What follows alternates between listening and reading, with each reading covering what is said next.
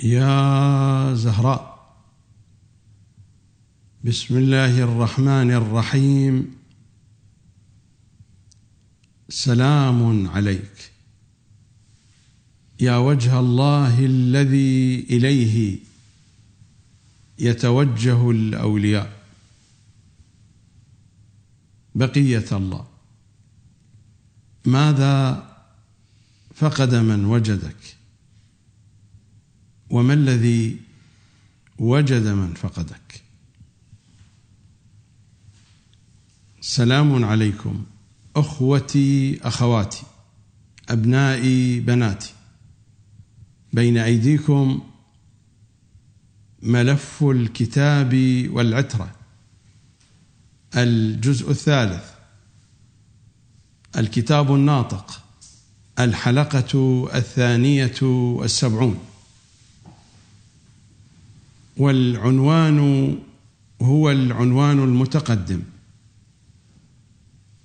قوانين الطي والنشر. لا زال الحديث يتواصل مع الحديث المتقدم في الحلقة الماضية، وكلامي في هذه الحلقة سيكون جوابا على أسئلة ترتبط بالموضوع المتقدم وتفاريعه. السؤال الأول عن قولة إمامنا الحسن السبط لسيد الشهداء صلوات الله عليهما: لا يوم كيومك يا أبا عبد الله. مر الكلام في الحلقة الماضية بخصوص ما ينقل عن إمامنا الصادق عنهم صلوات الله عليهم، ما ينقل على الألسنة: كل يوم عاشوراء، وكل أرض كربلاء، وكل شهر محرم، حتى تقوم دولة الحق. وبينت بشكل مفصل في الحلقة الماضية، لا أريد أن أعيد الكلام، لكنني تحدثت عن قانون التنزيل، ومن جملة تلك الأحاديث التي ذكرتها ما جاء عن إمامنا موسى بن جعفر، ما جاء عن إمامنا الرضا، والأحاديث موجودة في كامل الزيارات ومصادر أخرى. من لم يقدر على زيارتنا فليزر صالح موالينا، يكتب له بذلك ثواب زيارتنا. واضح التنزيل، واضح أن زيارة الشيعة نزلت منزلة زيارتهم صلوات الله وسلامه عليهم أجمعين، وإلا فالمزور هنا غير المزور هناك، يعني لا يوجد تساوي في المرتبة أو في المنزلة. كيف يمكن أن نقايس بين الشيعة وبينهم صلوات الله وسلامه عليهم أجمعين؟ والحديث يجر الحديث. حينما تأتي هذه الروايات لا يعبأ بها في البين في المقام، لكن إذا احتاج إليها علماؤنا ومراجعنا في قضية الخمس يلجؤون إليها. على سبيل المثال، هذا هو كتاب الخمس لشيخنا الأنصاري رحمة الله عليه، إعداد لجنة تحقيق تراث الشيخ الأعظم، في صفحة 333 وما بعدها. وقد قرأت كلامه في الحلقات المتقدمة المرتبطة بموضوع الخمس، إلى أن يقول وهو يتحدث عن الخمس في زمان الغيبة وعن التصرف فيه، مضافا إلى أنه إحسان محض، التصرف في الخمس مضافا إلى أنه إحسان محض ما على فاعله من سبيل وإن لم نعلم رضاه، رضا الإمام المعصوم بالخصوص، إلى أن يقول مضافا إلى عموم ما دل على أنه من لم يقدر على أن يصلنا فليصل فقراء شيعتنا. حينما يحتاجون إلى مثل هذه الأحاديث خصوصا في قضية الخمس، قضية الخردة والفلوس، يلجأ إلى مثل هذه الروايات وإلى مثل هذه الأحاديث. لكن حينما ترتبط هذه الأحاديث في موضوع معرفي يغض النظر عنها وتترك جانبا. السؤال عن كلمة إمامنا الحسن السبط لا يوم كيومك يا أبا عبد الله. أولا فلنقرأ النص، هذا هو الجزء 45 من بحار الأنوار، دار إحياء التراث العربي، مؤسسة التاريخ العربي، صفحة 218، رقم الحديث 44، نقلا عن الشيخ الصدوق عن المفضل ابن عمر عن إمامنا الصادق عن أبيه عن جده أن الحسين بن علي دخل يوما إلى الحسن صلوات الله عليهم، فلما نظر إليه بكى. من الذي بكى؟ سيد الشهداء. فقال له: ما يبكيك يا أبا عبد الله؟ قال: أبكي لما يصنع بك. فقال له الحسن: إن الذي يؤتى إلي سم يدس إلي فأقتل به، ولكن لا يوم كيومك يا أبا عبد الله. يزدلف إليك 30,000 رجل يدعون أنهم من أمة جدنا محمد صلى الله عليه وآله وينتحلون دين الإسلام، فيجتمعون على قتلك وسفك دمك وانتهاك حرمتك وسبي ذراريك ونسائك وانتهاب ثقلك، فعندها تحل ببني أمية اللعنة وتمطر السماء رمادا ودما ويبكي عليك كل شيء حتى الوحوش في الفلوات والحيتان في البحار. هذا هو الحديث المروي عن إمامنا الحسن السبط، والذي جاءت في جملة كلماته وفي جملة عباراته: ولكن لا يوم كيومك يا أبا عبد الله. بشكل سريع،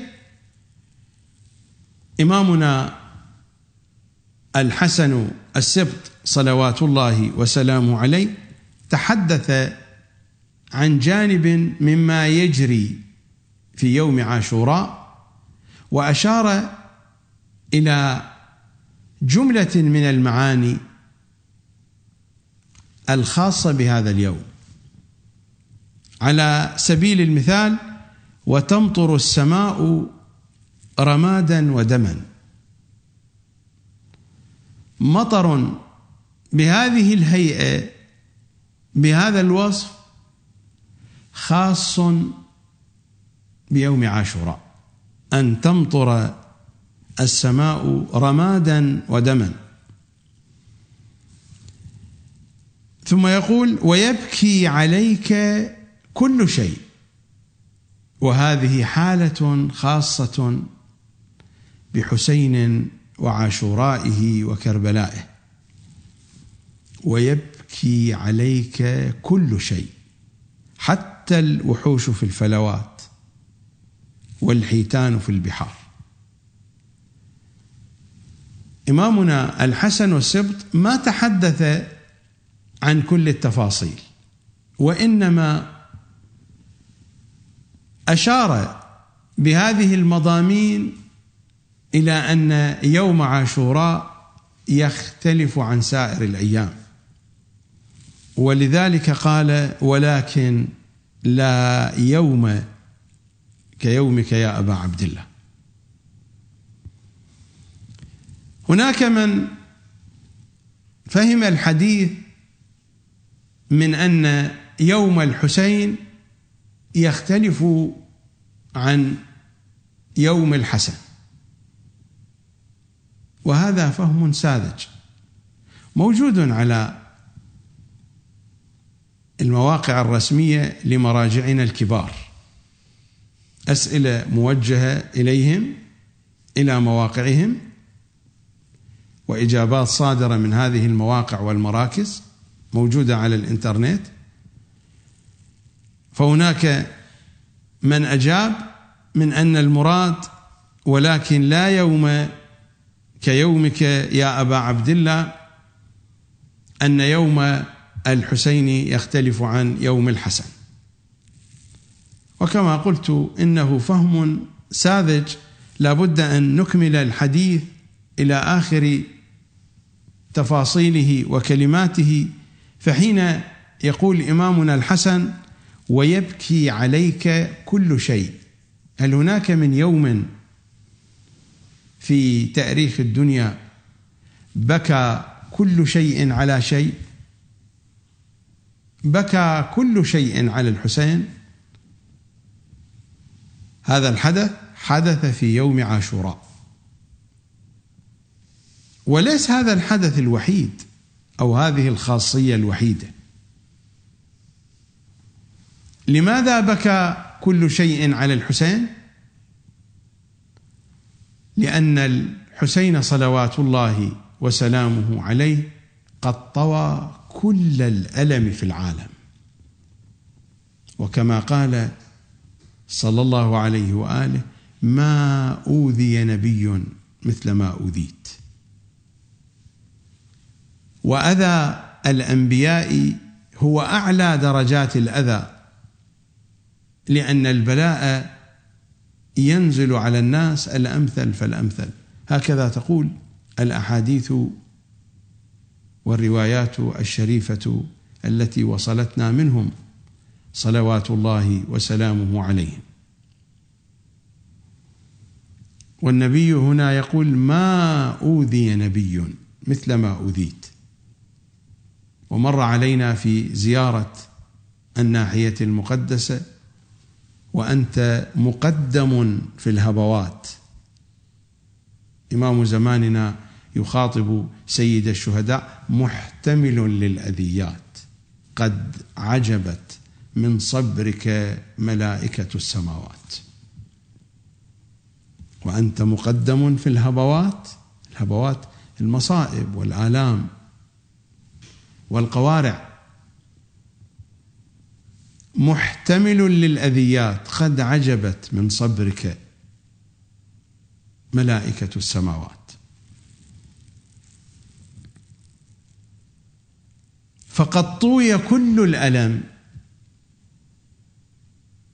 في ألم الحسين صلوات الله وسلامه عليه، كما طويت كل القدرة في قدرة الحسين صلوات الله وسلامه عليه في وجهه البشري، في المثال البشري الأعلى، في حسين صلوات الله وسلامه عليه. فإمامنا الحسن السبط هنا أشار إلى هذه الحقيقة: ويبكي عليك كل شيء. نحن نقرأ في زيارات سيد الشهداء صلوات الله وسلامه عليه الزيارة المطلقة الأولى في مفاتيح الجنان، وهذا هو مفاتيح الجنان بين يدي. والزيارة هذه رواها الشيخ الكليني في الكافي، وصاحب المفاتيح ينقلها عن الكافي الشريف. ماذا نخاطب سيد الشهداء؟ أشهد أن دمك سكن في الخلد واقشعرت له أظلة العرش. متى كان ذلك؟ في يوم عاشوراء. أشهد أن دمك سكن في الخلد واقشعرت له أظلة العرش. أليس الأحاديث والأخبار والمقاتل وكتب التاريخ والسير تحدثنا أن الحسين صلوات الله وسلامه عليه حين بعث الدم كالميزاب من قلبه الشريف ومن كبده، فوضع يده حتى امتلأت دما ورمى بها إلى السماء فما سقطت من ذلك قطرة. أشهد أن دمك سكن في الخلد. وأنا هنا لا أريد أن أقول بأن الزيارة كل معناها يرتبط بهذه الصورة أبدا، ولكن هذه الصورة فيها إشارة إلى ذلك. القضية في الزيارة أعمق بكثير من هذا المضمون الفيزيائي المحدود. أشهد أن دمك سكن في الخلد واقشعرت له أظلة العرش وبكى له جميع الخلائق، كما قال إمامنا الحسن: وبكى كل شيء. وبكى له جميع الخلائق، وبكت له السماوات السبع والأرضون السبع وما فيهن وما بينهن، ومن يتقلب في الجنة والنار من خلق ربنا، وما يرى وما لا يرى. أي يوم هذا، وأية خصوصية للحدث الذي وقع في ذلك اليوم. لذا يقول إمامنا الحسن: لا يوم كيومك يا أبا عبد الله. هذا هو يوم الحسين بكل خصوصياته التي اختص بها، لا يماثله يوم.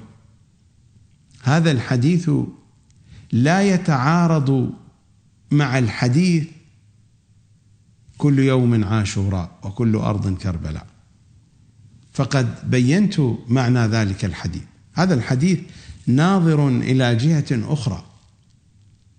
الحديث الأول كل يوم عاشوراء وكل أرض كربلاء، هذا الحديث بلسان التنزيل،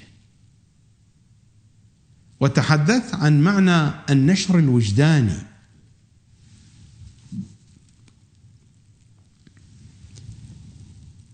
أما قولة إمامنا الحسن السبط: لا يوم كيومك يا أبا عبد الله، الحديث هنا عن حقيقة يوم عاشوراء. لا يوجد يوم منذ مهرجان الخلافة ومنذ يوم الخلافة إني جاعل في الأرض خليفة، منذ ذلك الحين. وحين أقول منذ ذلك الحين إنني لا أتحدث عن حين زماني ومكاني، إنني أتحدث عن حين في مراتب الوجود. فتلك الواقعة لا رابطة لها بالعالم الأرضي حتى نحسبها بحساب الدقائق والساعات والأيام والأشهر والسنين. تلك واقعة وحادثة تفاصيلها خارج هذا الوعاء الزماني والمكاني الذي يحكمنا. إني جاعل في الأرض خليفة. الخطاب توجه إلى كل الملائكة، فهل تكفي الأرض لكل الملائكة؟ هذا أمر لا يمكن أن يتخيل. أعداد الملائكة تتجاوز المليارات والمليارات والتريليونات.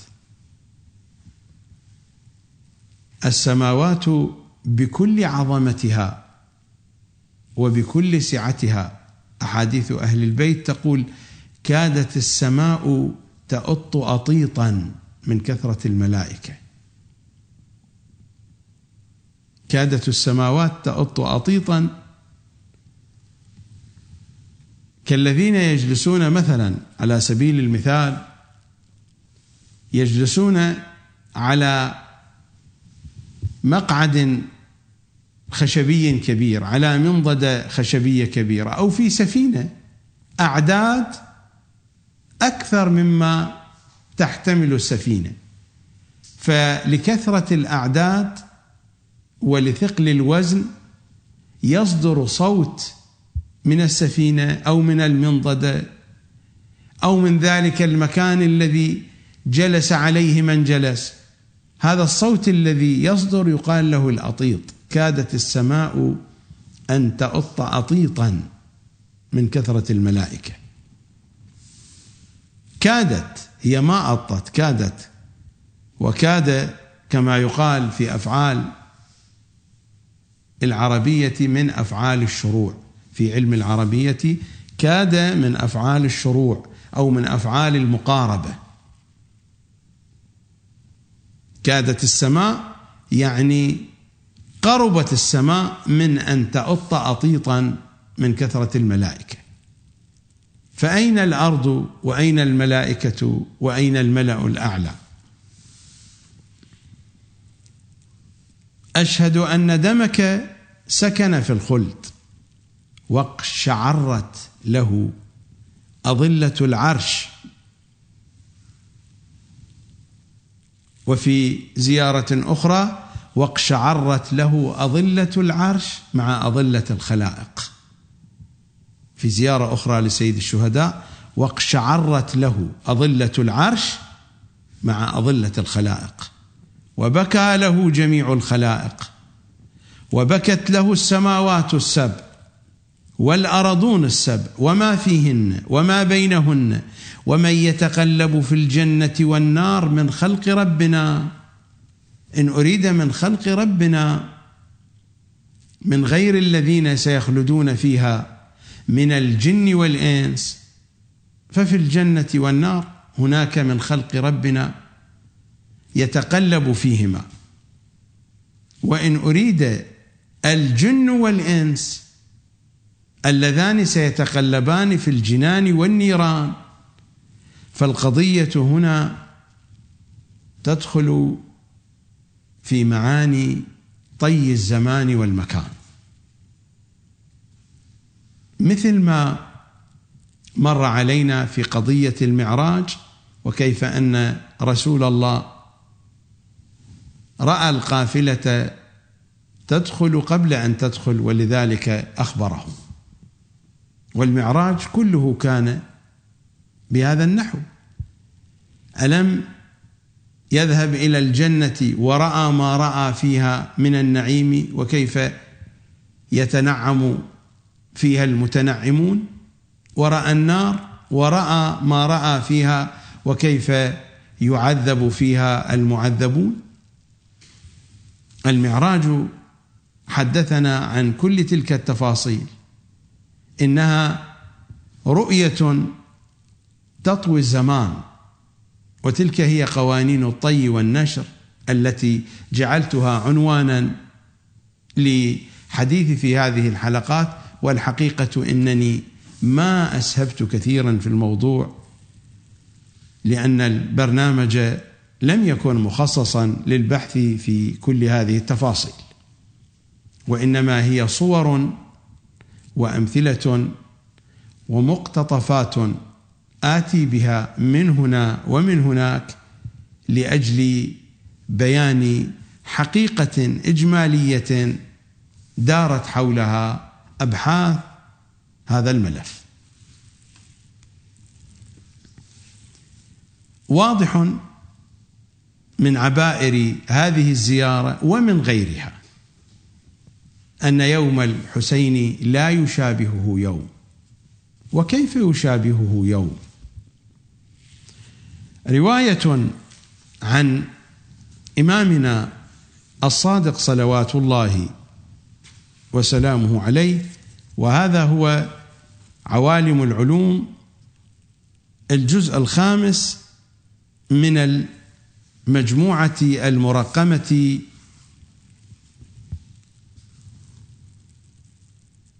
26 صفحة 44.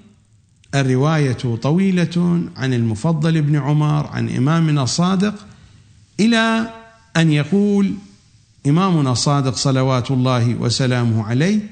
وهذه الرواية سأتعرض لها في بحث الرجعة. بحث الرجعة بحسب تسلسل هذا البرنامج أن يكون مباشرة بعد بحث قوانين الطي والنشر، ولكنني أجلته إلى ما بعد العيد إن شاء الله تعالى. سأتناول هذه الرواية في بحث الرجعة أيضا. موطن الشاهد هنا: وبكى المفضل بكاء طويلا. لماذا؟ لأن الرواية تتحدث عن يوم القصاص في الرجعة. هناك يوم هو يوم القصاص. ثم قال: يا ابن رسول الله، إن يومكم في القصاص لأعظم من يوم محنتكم.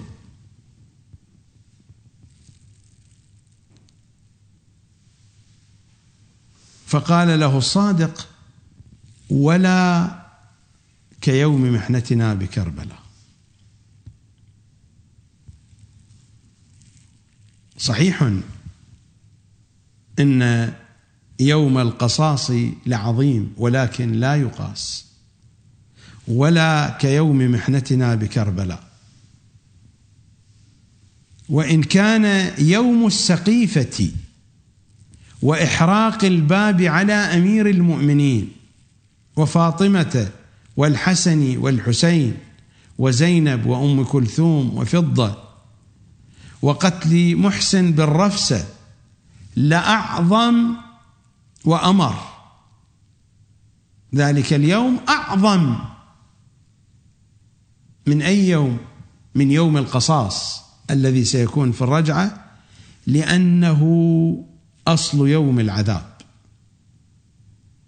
أصل يوم العذاب من هنا بدأ من يوم الرفسة، من يوم الباب، من يوم الدار، لأنه أصل يوم العذاب.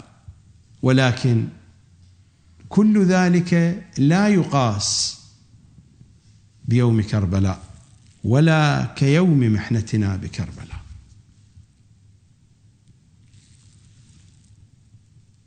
يوم الدار يوم الزهراء صلوات الله وسلامه عليها، يوم المحسن كما تقول الرواية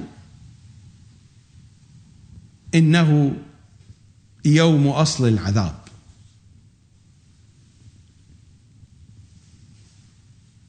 ولكن يوم كربلاء يوم عاشوراء خصوصيته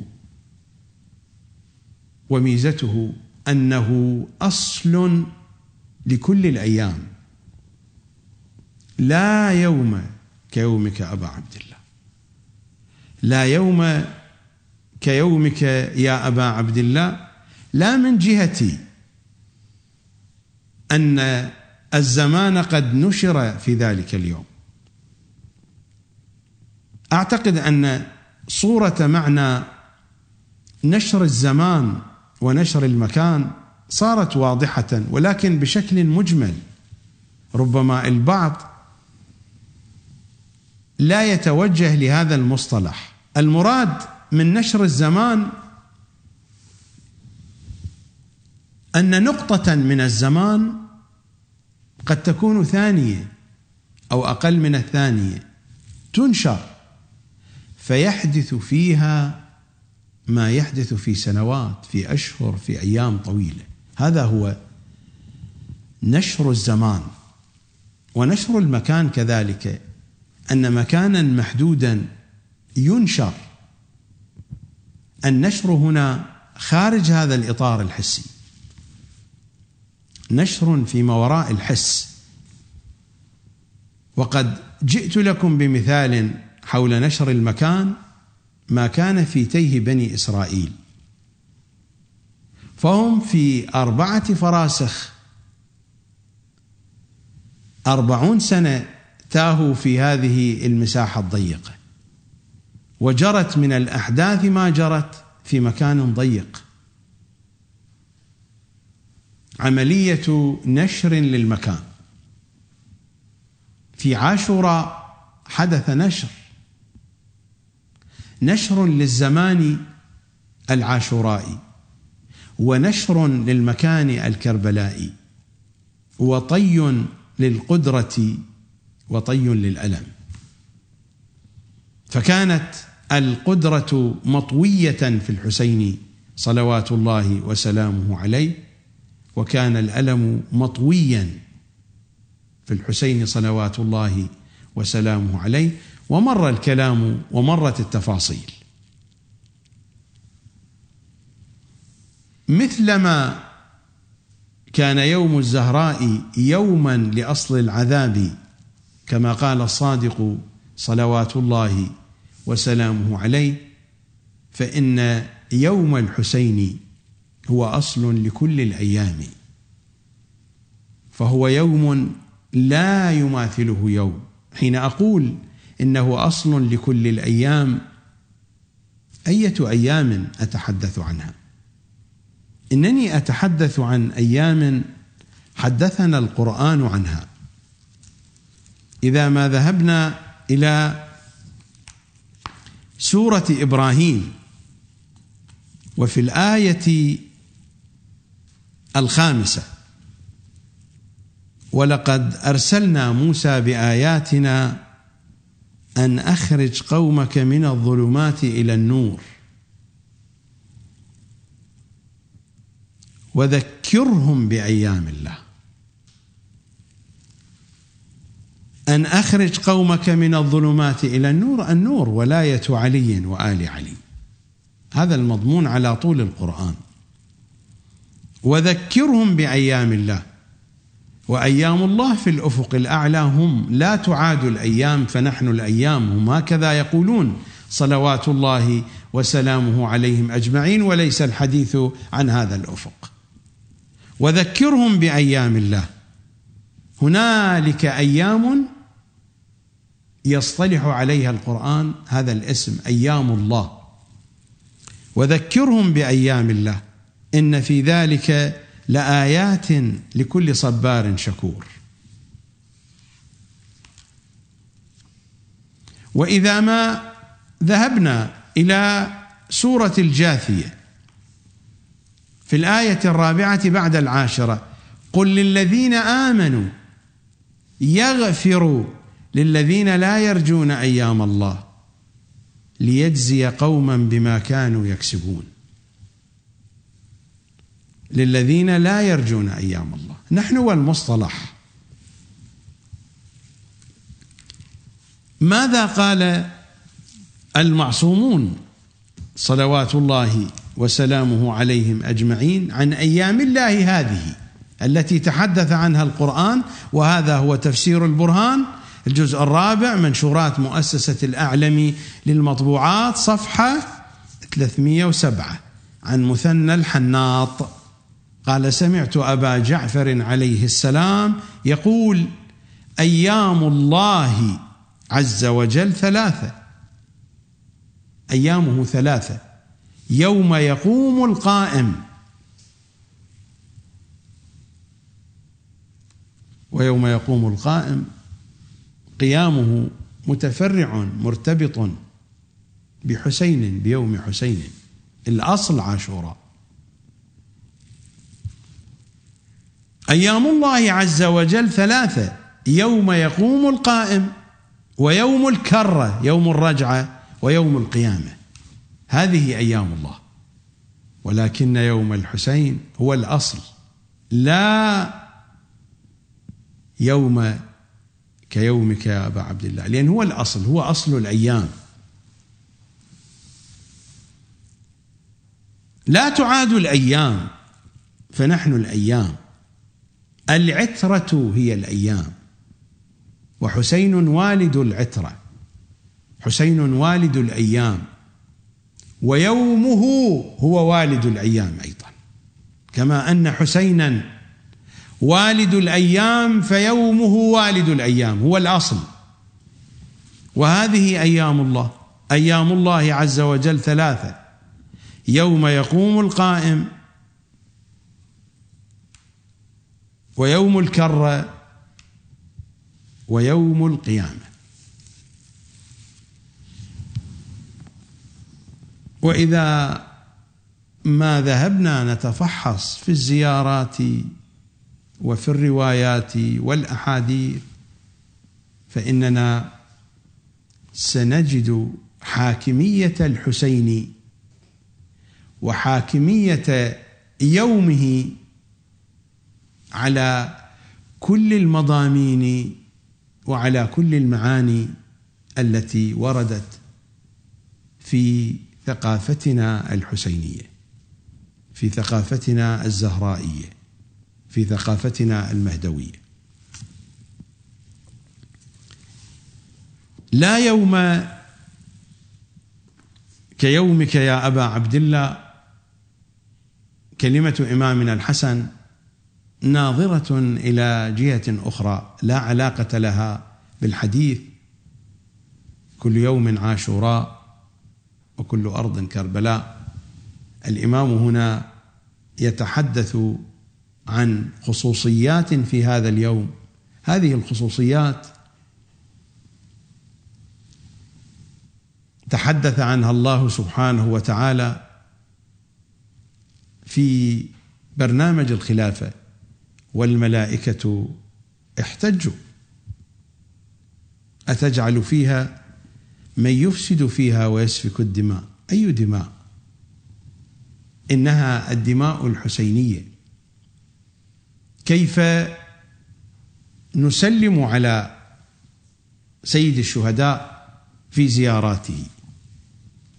الزيارة التي قبل قليل قرأت منها: أشهد أن دمك سكن في الخلد، وهي الزيارة المطلقة الأولى المروية في الكافي. ماذا نقرأ في بدايتها؟ السلام عليك يا قتيل الله وابن قتيله، السلام عليك يا ثار الله وابن ثاره، السلام عليك يا وتر الله الموتور في السماوات والأرض. هذه الأوصاف مرتبطة بعاشوراء. هو قتيل الله وابن قتيله، وهو ثار الله وابن ثاره. قتيل دماء، ثار دماء، وتر السلام عليك يا وتر الله الموتور في السماوات والأرض. وتر الله، قتيل الله، ثار الله، دم الله، كل هذه المضامين مرتبطة بعاشوراء. وتلك هي خصوصية عاشوراء على سائر الأيام، على أيام الدنيا وعلى أيام الرجعة وعلى أيام الآخرة. ولا يوم كيومك يا أبا عبد الله فيومك هو أصل الأيام وأيام الله ثلاثة، كما قال الباقر والصادق، كما قالوا يوم القائم ويوم الكرة ويوم القيامة. هذا هو التوراة، والتوراة هو الآخر، على رغم ما جرى وجرى على التوراة، ولكن لا زالت التوراة، وأعني بالتوراة هنا أعني بها العهد القديم، وإلا بحسب المصطلح الخاص للتوراة فإن التوراة أسفار 5 في بداية كتاب العهد القديم. في كتاب العهد القديم، وهو الكتاب المقدس لدى اليهود، وهذه النسخة هي النسخة الموجودة الآن في معابد اليهود، وفي سفر إرميا، وفي الإصحاح 46.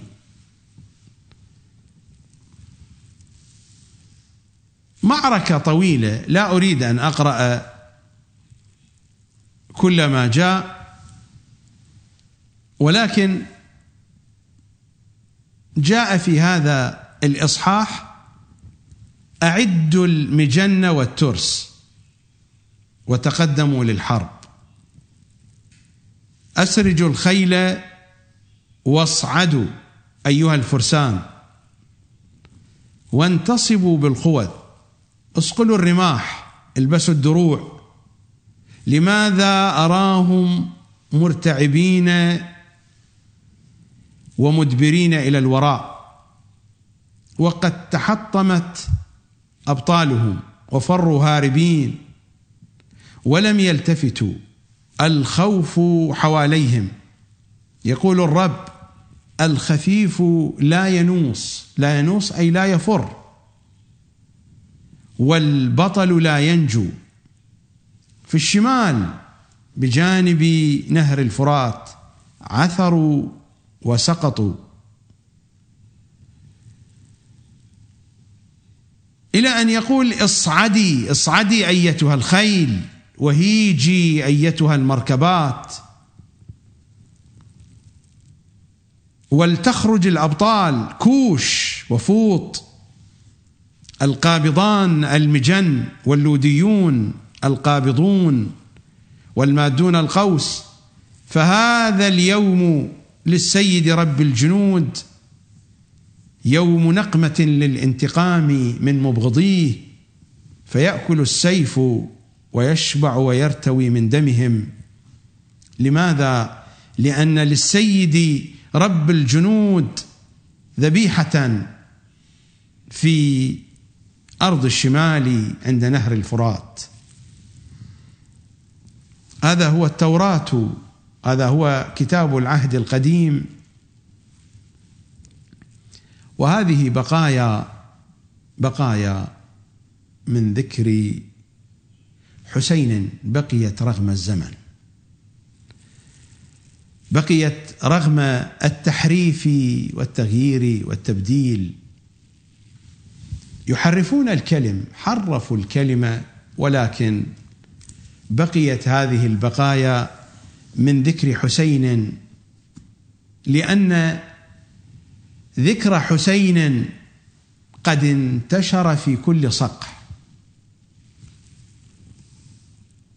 وهذا كتاب العهد الجديد، هذا هو الإنجيل، هذا هو كتاب النصارى. الكتاب المعتمد الآن في الكنائس المسيحية. قد يجدون تفسيرا لما أقرأ في الثقافة المسيحية، ولكننا نقرأ ونبحث عن بقايا لذكر حسيني هنا وهناك. في رؤيا يوحنا وفي الإصحاح الأول ها هو ذا آت في الغمام ستراه كل عين حتى الذين طعنوه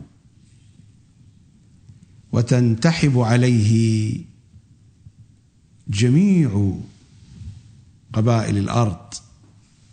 أجل آمين. أنا الألف والياء. بكم فتح الله وبكم يختم.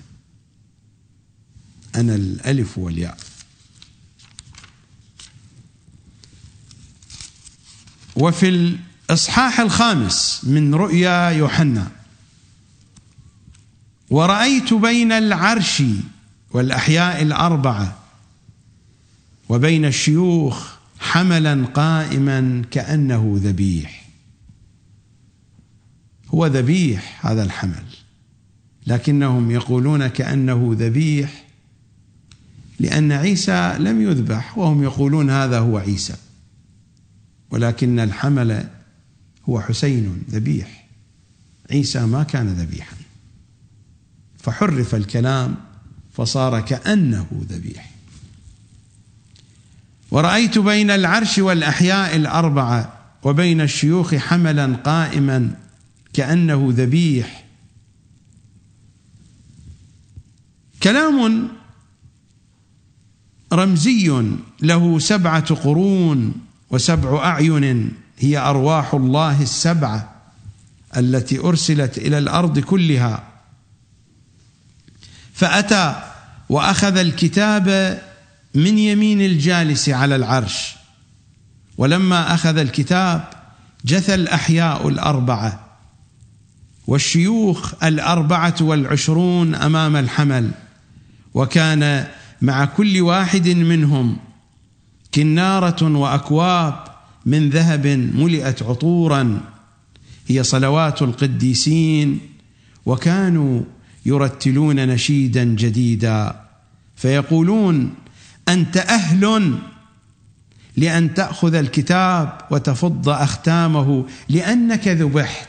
هو مذبوح قبل قليل كأنه ذبيح،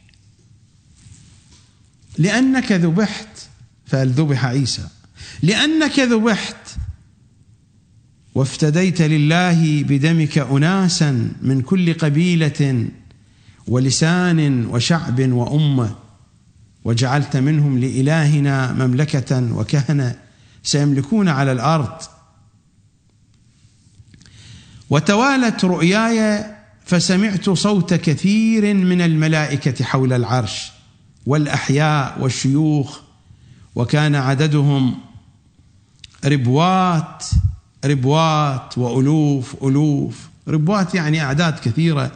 وهم يصيحون بأعلى أصواتهم: الحمل الذبيح أهل لأن ينال القدرة والغنى والحكمة والقوة والإكرام والمجد والتسبيح.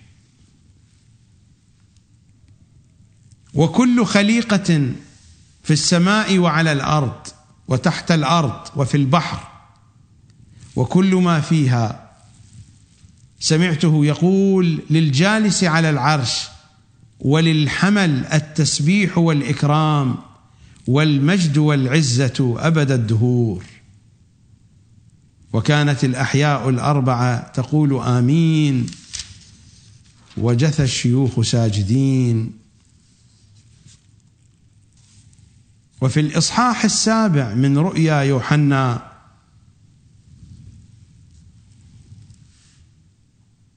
رأيت بعد ذلك جمعا كثيرا لا يستطيع أحد أن يحصيه من كل أمة وقبيلة وشعب ولسان، وكانوا قائمين أمام العرش وأمام الحمل لابسين حللا بيضاء بأيديهم سعف النخل، وهم يصيحون بأعلى أصواتهم فيقولون: الخلاص لإلهنا الجالس على العرش وللحمل. وكان جميع الملائكة قائمين حول العرش والشيوخ والأحياء 4 فسقطوا على وجوههم أمام العرش وسجدوا لله قائلين آمين، لإلهنا التسبيح والمجد والحكمة والشكر والإكرام والقدرة والقوة أبد الدهور آمين. فخاطبني أحد الشيوخ قال: هؤلاء اللابسون الحلل البيضاء من هم ومن أين أتوا؟ فقلت له: يا سيدي أنت أعلم. فقال لي: هؤلاء هم الذين أتوا من الشدة الكبرى. الشدة الكبرى، الرزية الكبرى، المصيبة الكبرى، عاشوراء. وقد غسلوا حللهم وبيضوها بدم الحمل، لذلك هم أمام عرش الله يعبدونه نهارا وليلا في هيكله، والجالس على العرش يظللهم، فلن يجوعوا ولن يعطشوا ولن تلفحهم الشمس ولا الحر. لماذا؟ لأن الحمل الذي في وسط العرش سيرعاهم وسيهديهم إلى ينابيع ماء الحياة، وسيمسح الله كل دمعة من عيونهم. يا حسين، يا حسين.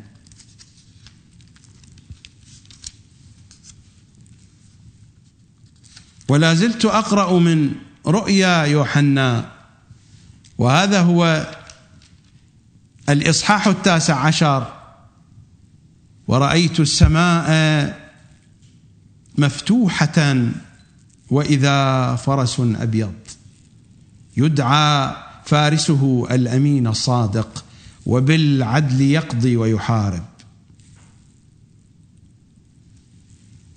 عيناه كلهب النار، وعلى رأسه أكاليل كثيرة، له اسم مكتوب ما من أحد يعرفه إلا هو، ويلبس رداء مخضبا بالدم، واسمه كلمة الله، وكانت تتبعه على خيل بيض جيوش السماء، لابسة كتانا ناعما أبيض خالصا، ومن فمه يخرج سيف مرهف ليضرب به الأمم، وإنه سيرعاها بعصا من حديد، لا فتى إلا علي ولا سيف إلا ذو الفقار.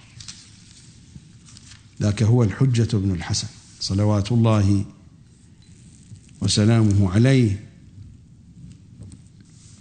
وفي الإصحاح 22 من رؤيا يوحنا: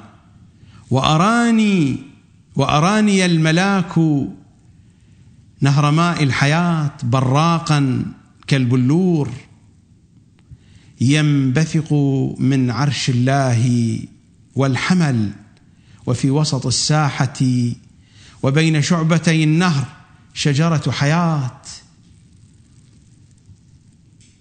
وأنا وعلي من شجرة واحدة. وفي وسط الساحة وبين شعبتي النهر شجرة حياة. ماذا تثمر هذه الشجرة؟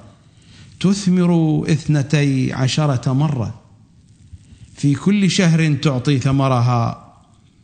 وورق الشجرة لشفاء الأمم، ولن يكون لعن بعد الآن. وعرش الله والحمل سيكون في المدينة، وسيعبده عباده ويشاهدون وجهه، ويكون اسمه على جباههم، ولن يكون ليل بعد الآن. وأشرقت الأرض بنور ربها. الروايات تقول عن صادق العترة: إن الأرض وإن الخلق سيكتفي بنور إمام زماننا. ولن يكون ليل بعد الآن، فلن يحتاجوا إلى نور سراج ولا ضياء الشمس، لأن الرب الإله سيضيء لهم، وسيملكون أبد الدهور. يا غائبا عن أهله، أتعود أم تبقى إلى يوم المعاد مغيبا؟ يا ليت غائبنا يعود لأهله، فنقول أهلا بالحبيب ومرحبا. يوم الحسين لا يوم يشبهه. يوم الحسين يوم الدم والألم والعطش والحزن، وهو بوابة ليوم الأمل والخلاص والنجاة والفتح. وكلنا أبواب النجاة كما يقول الصادق، وهذا الحديث أيضا كالحديث السابق: كل يوم عاشوراء وكل أرض كربلاء. حديث تناقلته الألسن، ليس موجودا في كتبنا ومصادرنا القديمة، حديث نقبله ونعتقد به: كلنا أبواب النجاة وباب الحسين أوسع، وكلنا سفن النجاة وسفينة الحسين أسرع. نذهب إلى فاصل وأعود بعد الفاصل كي أكمل لكم حديثي. السؤال الثاني حول هذه الرواية وما يشابهها في المضمون. الكتاب الذي بين يدي هو مدينة المعاجز، كتاب معروف للسيد هاشم البحراني، والطبعة التي بين يدي مؤسسة النعمان للطباعة والنشر والتوزيع، بيروت لبنان، الجزء الثاني صفحة 290 رقم الحديث 60 تحت عنوان أنه عليه السلام وأصحابه لا يجدون ألم مس الحديد، أنه يعني سيد الشهداء. عن جابر، هو هنا مقتطع من الرواية، يعني مقطع من الرواية، وإلا الرواية في مصدرها الأصلي في الخرائج والجرائح للراوندي الرواية طويلة، وسأتناولها أيضا في بحث الرجعة، لأن الرواية ترتبط بموضوع الرجعة. لكن السؤال عن هذا المقتطع منها والموجود في مدينة المعاجز للسيد هاشم البحراني. عن جابر عن أبي جعفر قال: قال الحسين لأصحابه قبل أن يقتل: إن رسول الله قال لي: بني، إنك ستساق إلى العراق، وهي أرض، هنا خطأ مطبعي مكتوب فيها ألقى، في المصدر الأصلي التقى، وهي أرض التقى بها النبيون وأوصياء النبيين، وهي أرض تدعى عمورة، وإنك تستشهد بها. عمورة إشارة إلى كربلاء. وإنك تستشهد بها ويستشهد معك جماعة من أصحابك لا يجدون ألم مس الحديد. وتلا: يا نار كوني بردا وسلاما على إبراهيم. يكون الحرب عليك وعليهم بردا وسلاما، فابشروا فوالله لئن قتلونا فإنا نرد إلى نبينا. قلت قبل قليل من أنني سأتناول الرواية في بحث الرجعة بعد أيام العيد إن شاء الله تعالى، ولكنني سأجيب بشكل سريع ومجمل.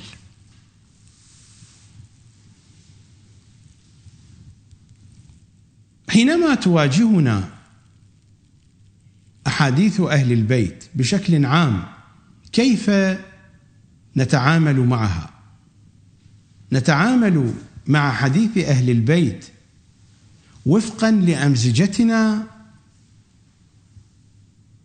وفقا لذوقنا، أو وفقا لقواعد وضعها أهل البيت على أساسها نتعامل مع حديثهم.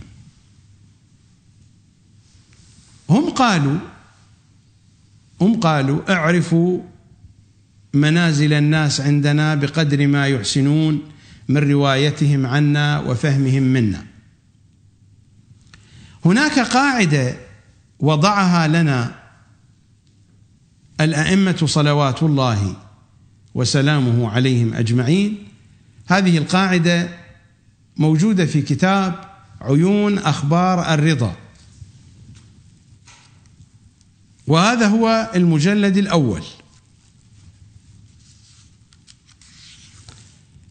منشورات مؤسسة الأعلمي، صفحة 261، الحديث رقم 39.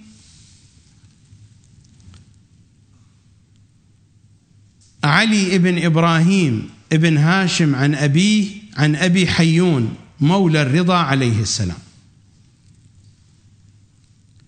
قال: من رد متشابه القرآن إلى محكمه هدي إلى صراط مستقيم.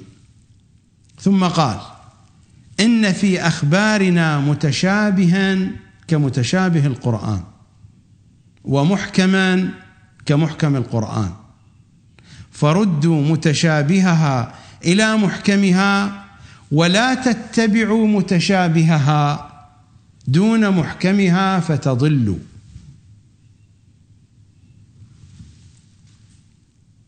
الرواية واضحة وصريحة ولا مجال للشك فيها، فهي متوافقة ومتطابقة مع الكتاب الكريم إذا ما رجعنا إلى سورة آل عمران الآية 7: هو الذي أنزل عليك الكتاب منه آيات محكمات هن أم الكتاب وأخر متشابهات، إلى أن تقول الآية: وما يعلم تأويله إلا الله والراسخون في العلم. وهل غيرهم الراسخون في العلم؟ فالرواية واضحة جدا متطابقة مع الكتاب الكريم. وحتى لو لم تكن هناك آية واضحة بهذا الخصوص فحديث الثقلين واضح. الكتاب والعترة لن يفترقا، وعدم الافتراق هنا ليس المراد منه المعنى الفيزيائي، قد يكون المعنى الفيزيائي مراد أيضا، ولكن المراد من عدم الافتراق عدم الافتراق الحقيقي في مستوى الحقيقة، في مستوى الشكل وفي مستوى المضمون. وحديث أهل البيت وحديث القرآن واحد، ففي حديثهم متشابه وفي حديثهم محكم. إن في أخبارنا متشابها كمتشابه القرآن، ومحكما كمحكم القرآن، فردوا متشابهها إلى محكمها، ولا تتبعوا متشابهها دون محكمها، فماذا يحصل؟ فتضلوا. إذا ذهبتم إلى المتشابه لوحده إنكم تضلوا، لا بد من الرجوع إلى المحكم. أنا أقول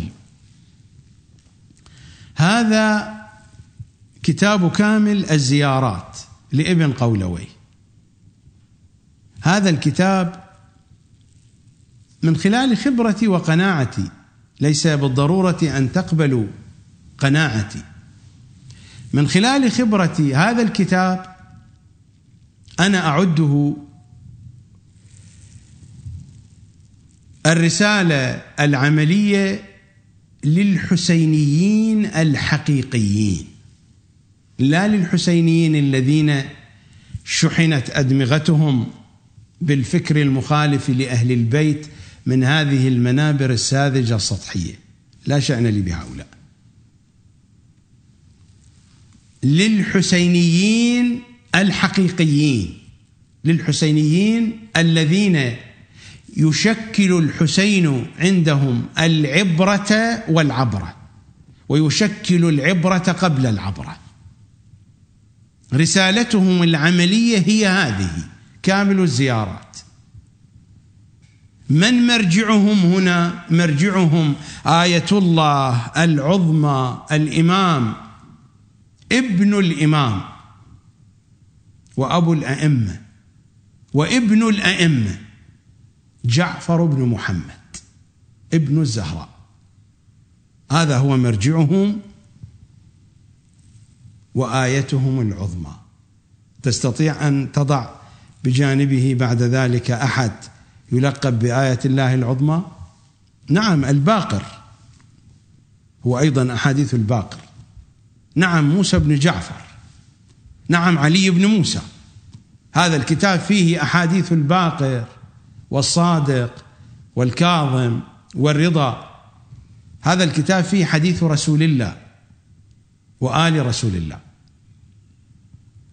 هذا الكتاب أنا أعده المنهج الثقافي الحسيني المقرر من قبل أي جهة؟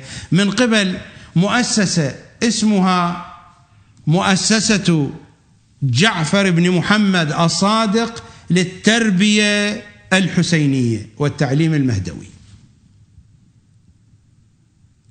هذا المنهج الثقافي المقرر من قبل خبراء التربية والتعليم، محمد بن علي الباقر وجعفر بن محمد الصادق.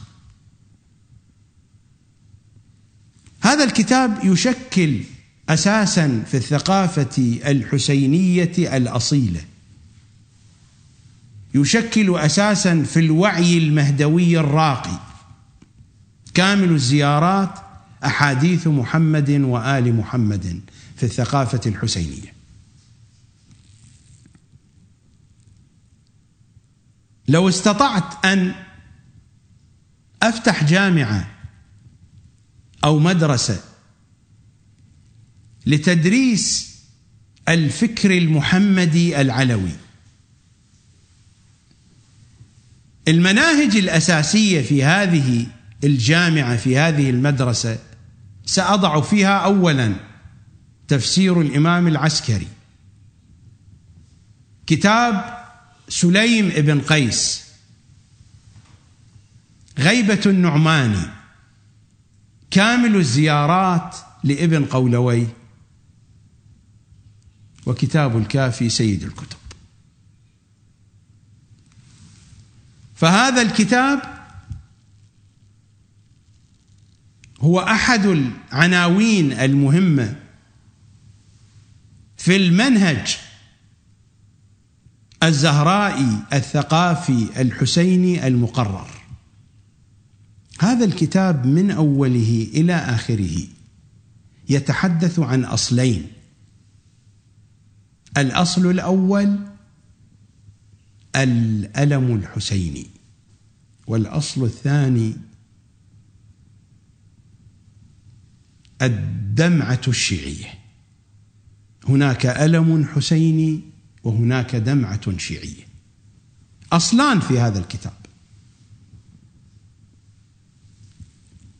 من أراد أن يكون حسينيا واعيا عليه أن يتقن المضامين الموجودة في هذا الكتاب، في كتاب كامل الزيارات. هذا الكتاب من أوله إلى آخره يتحدث عن أصلين: الألم الحسيني، الدمعة الشيعية. لا يمكن أن أأتي إلى رواية أو روايتين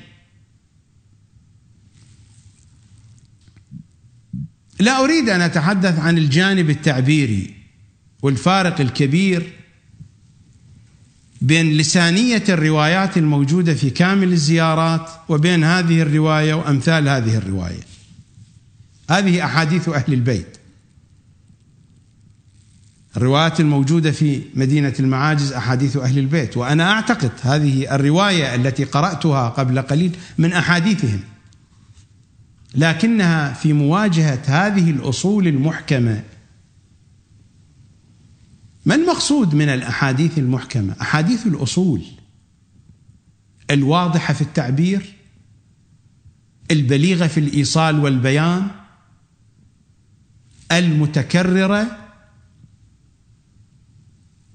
التي يلازمها الإصرار والإلحاح من قبلهم صلوات الله وسلامه عليهم أجمعين، التكرار المستمر، الطرق دائما على هذه المضامين.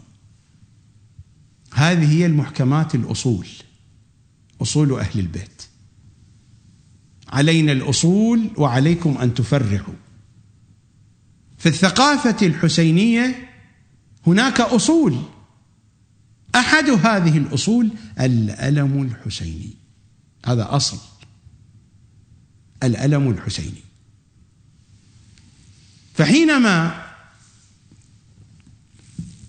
تأتي هذه الرواية فتقول لا يجدون ألم مس الحديد، تتعارض مع الألم الحسيني، فلا بد أن تكون لها دلالة أخرى، وهذا سأتحدث عنه إن شاء الله في موضوع الرجعة. هذه روايات متشابهة. الروايات المتشابهة إما أن نضعها في حقل المتشابهات ونترك فأرجه في حد الإرجاء، فأرجه حتى تلقى إمامك، فنضع الروايات المتشابهة في حقل الإرجاء. هذا أصل من أصول التعامل مع حديث أهل البيت. هناك باب الإرجاء، باب الترك. فالمتشابهات إما أن نضعها في فصل الإرجاء فأرجه حتى تلقى إمامك، وإما أن يكون لها معنى يستنبط من خلال أحاديث أخرى بحيث يكون المعنى متوائما مع المعنى المحكم. هكذا هو التعامل. أما أن نعرض عن قواعد أهل البيت في الفهم فذاك هو الجهل، والجهل يقود إلى الضلال. ماذا قال إمامنا الرضا؟ فردوا متشابهها إلى محكمها ولا تتبعوا متشابهها دون محكمها، فماذا يحدث؟ فتضلوا. ولذا ماذا قال إمام زماننا في توقيع إسحاق ابن يعقوب؟ ماذا قال؟ وأما قول من زعم أن الحسين لم يقتل. هؤلاء الذين قالوا بأن الحسين لم يقتل هم أيضا يعتقدون بأن الحسين لم يتألم، فكفر وتكذيب وضلال، العاقبة الضلال. نفس الكلام هنا. فردوا متشابهها إلى محكمها ولا تتبعوا متشابهها دون محكمها فتضلوا. وهذا هو المحكم، كامل الزيارات، هذا هو المحكم. زيارة الناحية المقدسة هذا هو المحكم. هذه الأصول نحن نعود بهذه الروايات المتشابهة إلى تلكم الأصول المحكمة فتتضح الصورة جلية واضحة. هذا هو منهج آل محمد، وهكذا نتعامل مع حديث آل محمد. وإن الرجل منكم لن يكون فقيها، لا تكونوا فقهاء حتى تعرفوا معارض كلامنا. نذهب إلى فاصل وأعود إليكم بعد الفاصل. السؤال الثالث: من بعض الفاضلات من أخواتنا المؤمنات حول ما ذكرته وأنا أتحدث عن آلام سيد الشهداء، وأنها جرت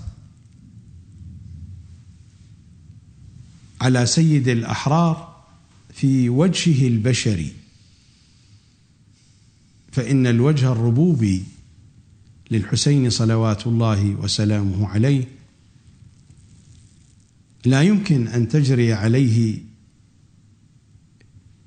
الآلام أو المجريات التي جرت في عاشوراء.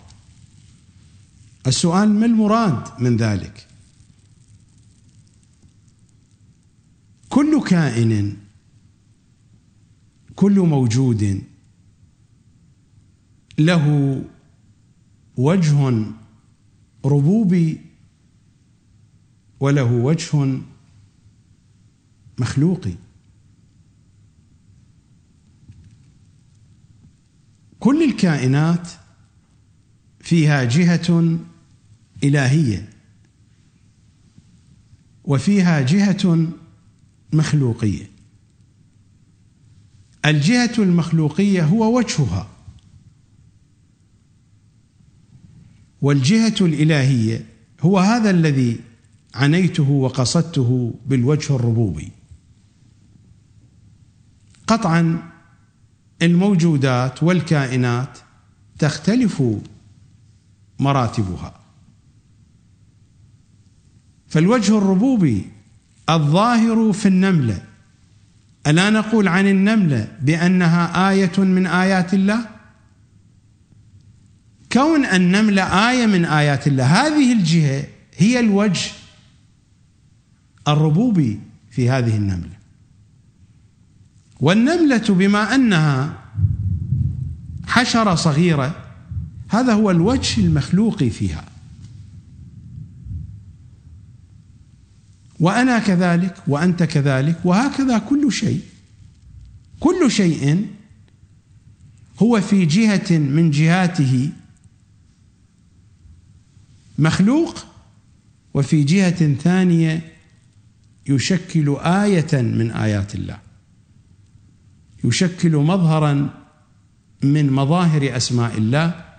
فما بالك بالحسين الذي هو اسم الله؟ فما بالك بالحسين الذي هو وجه الله؟ فمرادي من الوجه الربوبي الجهة الثانية، وهي تتجلى في الحسين بنحو يختلف عن تجلي الوجه الربوبي في سائر المخلوقات، لأن المخلوقات تأخذ فيضها وعطاءها منهم. نحن صنائع الله، هكذا هم يقولون، هذا لسانهم. والخلق بعد صنائع لنا، نحن صنائع ربنا، نحن صنائع الله، والخلق بعد صنائع لنا. فهم صنائع الله والخلق صنائع له، فالفيض واصل للكائنات من أسبابهم.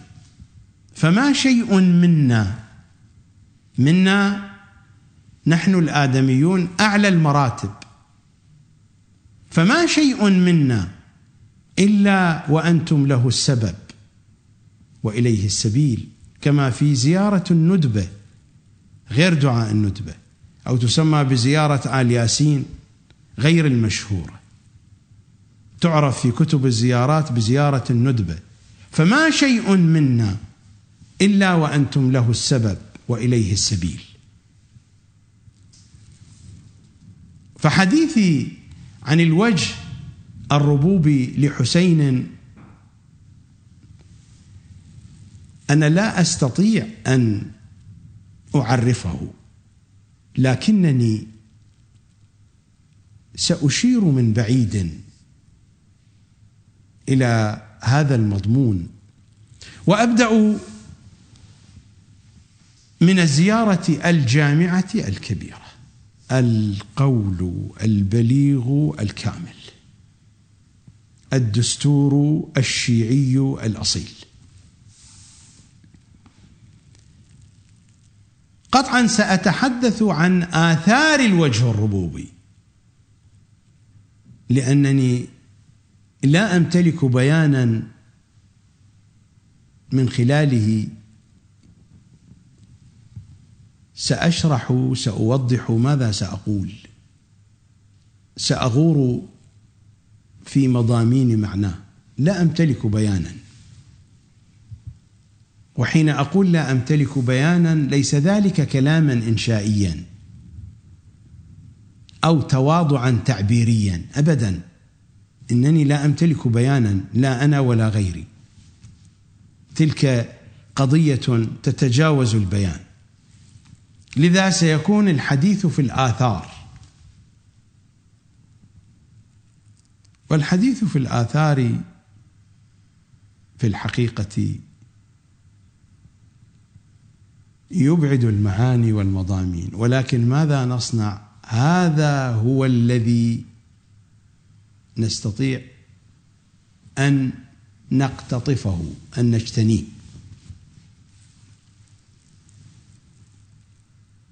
حين نذهب إلى الزيارة الجامعة الكبيرة فنخاطبهم فنقول: ودعوتم إلى سبيله بالحكمة والموعظة الحسنة، وبذلتم أنفسكم في مرضاته، وصبرتم على ما أصابكم في جنبه، وأقمتم الصلاة وآتيتم الزكاة، وأمرتم بالمعروف ونهيتم عن المنكر، وجاهدتم في الله حق جهاده حتى أعلنتم دعوته، وبينتم فرائضه، وأقمتم حدوده، ونشرتم شرائع أحكامه، وسننتم سنته،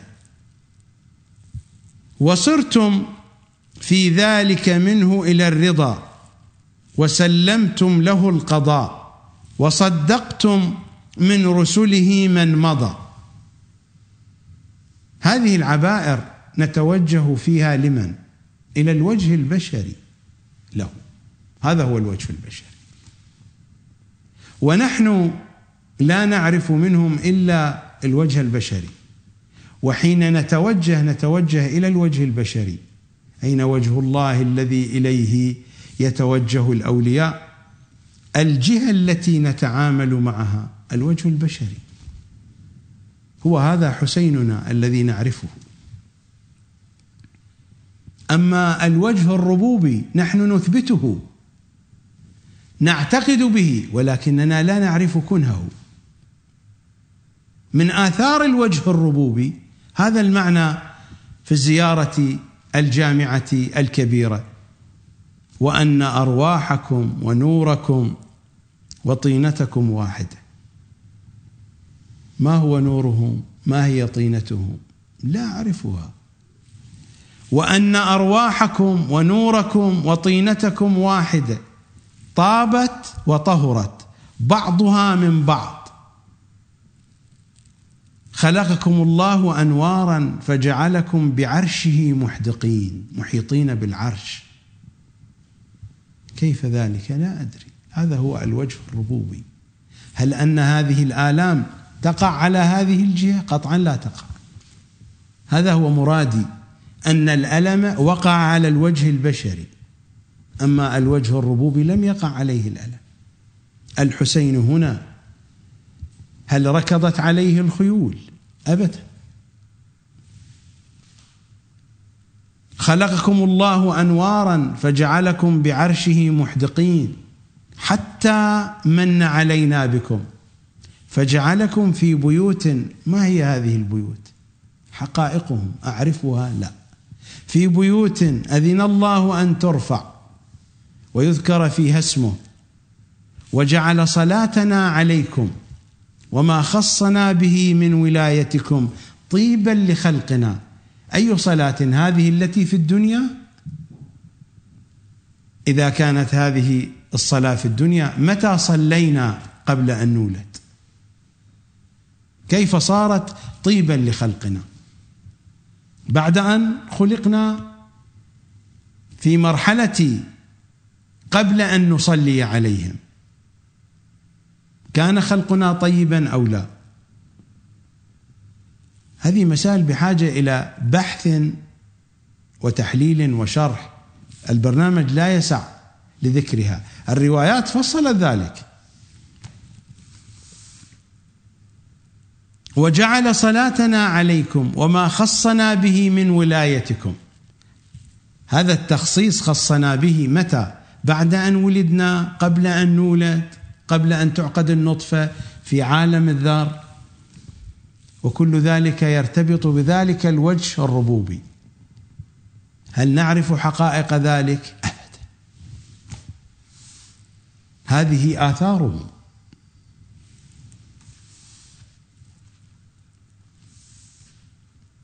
كما يقول الشاعر: هذه من علاه إحدى المعالي، وعلى هذه فقس ما سواها. هذا الشاعر يقول، أما أنا أقول كيف أقيس وأنا لا أعرفها؟ إذا كان الشاعر يقول وعلى هذه فقس ما سواها، المفروض أنني عرفت هذه حتى أقيس ما سواها عليها. إذا كنت لا أعرفها، وعلى هذه فلا تقس ما سواها، لأنك أصلا لا عرفت الأولى ولا عرفت الثانية. أطفئ السراج فقد طلع الصبح، كما قال أمير المؤمنين لكميل حين سأله عن الحقيقة، وحدثه الأمير إلى أن قال له: يا كميل، أطفئ السراج، أطفئ السراج فقد طلع الصبح.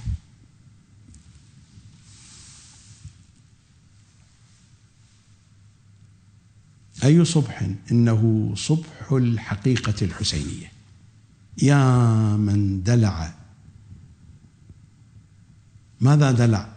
دلع لسان الصباح بنطق تبلجه، وسرح قطع الليل المظلم بغياهب تلجلجه. وحسين مصباح الهدى وسفينة نجاة، صلوات الله وسلامه عليه، فقد سرح قطع الليل المظلم، سرحها حينما كان سفينة للنجاة.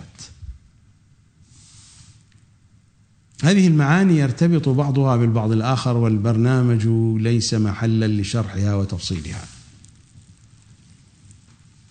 ولكن يمكنكم أن تقرأوا من هذا المجمل أي مفصل وراءه.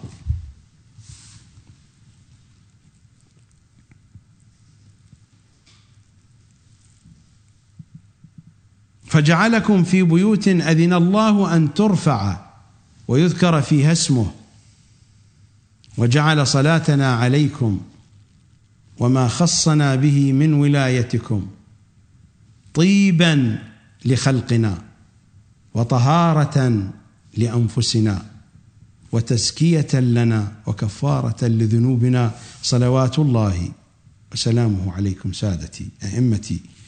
في الكتاب الكريم حين نقرأ وله من في السماوات والأرض ومن عنده لا يستكبرون عن عبادته ولا يستحسرون، الآية 9 بعد 10 من سورة الأنبياء، وله من في السماوات والأرض ومن عنده.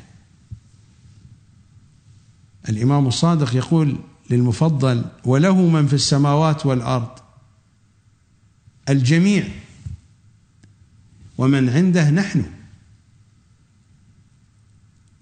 كيف أستطيع أن أتصور هذه الصورة؟ هذا هو الوجه الربوبي، ومن عنده، وله من في السماوات والأرض، هذا الوجود كله، ومن عنده. المضمون نفسه الموجود في دعاء ليلة المبعث يوم المبعث: وباسمك الأعظم الأعظم الأعظم الأجل الأكرم الذي خلقته فاستقر في ظلك فلا يخرج منك إلى غيرك وله من في السماوات والأرض ومن عنده. من عنده هو هذا. وباسمك الأعظم الأعظم الأعظم يا حسين الأجل الأكرم الذي خلقته مخلوق فاستقر في ظلك فلا يخرج منك إلى غيرك. وهذا القرآن صريح: وله من في السماوات والأرض ومن عنده. وهل غير حسين؟ هل غير حسين وجد حسين ووالد حسين وأم حسين وشقيق حسين وأبناء حسين والمنتقم من قتلة حسين، هل غيرهم ومن عنده؟ في سورة الرحمن: ويبقى وجه ربك ذو الجلال والإكرام. ذو مرفوعة هنا من الأسماء الستة ترفع بالواو، جاءت صفة لوجه، وجه ربك. لو كانت لربك لصارت الآية ويبقى وجه ربك ذي الجلال والإكرام، فربك هنا مجرورة جرت بالإضافة، فإذا كان هذا الوصف لربك لابد أن يكون مجرورا، فالصفة تتبع الموصوف كما تعرفون في العربية. ويبقى وجه ربك، هذا الوجه ذو الجلال والإكرام، هو نفسه ذو الجلال والإكرام. وباسمك الأعظم الأعظم الأعظم الأجل الأكرم، هو نفسه. هذه أدعيتهم وهذا قرآنهم، كلامهم واحد: ذو الجلال والإكرام هو هذا نفسه. وباسمك الأعظم الأعظم الأعظم الأجل الأكرم ذو الجلال والإكرام الذي خلقته فاستقر في ظلك فلا يخرج منك إلى غيرك. لو بقينا ننادي يا حسين يا حسين يا حسين فلا معنى لها إلا هذا. لو بقينا ننادي إلى آخر نفس من أنفاسنا يا حسين ليس لها من معنى إلا هذا، سواء عرفنا هذا المعنى أم لم نكن. الوجه الربوبي آثاره يمكن أن نتلمسها،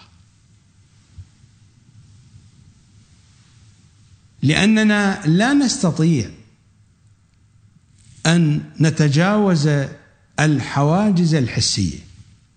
الحواجز الحسية لا نستطيع أن نتجاوزها. على سبيل المثال،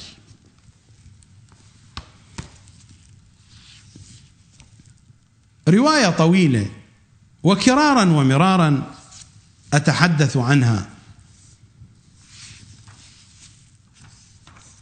الرواية التي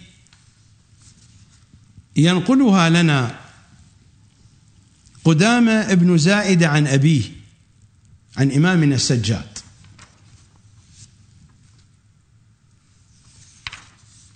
ماذا جاء في هذه الرواية؟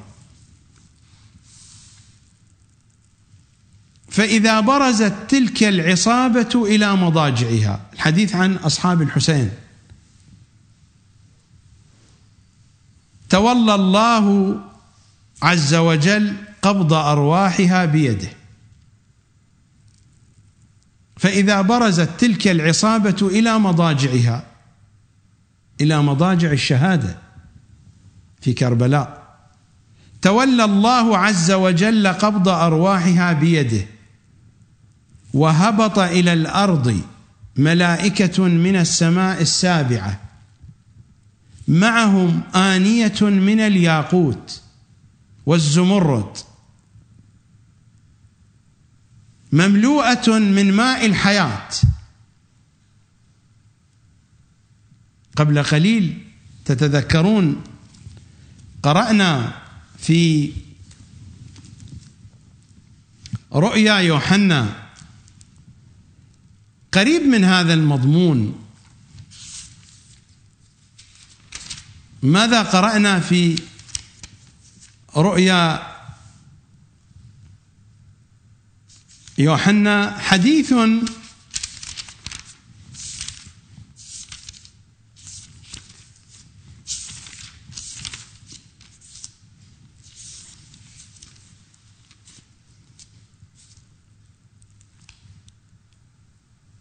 وسيهديهم إلى ينابيع ماء الحياة وسيمسح الله كل دمعة من عيونهم.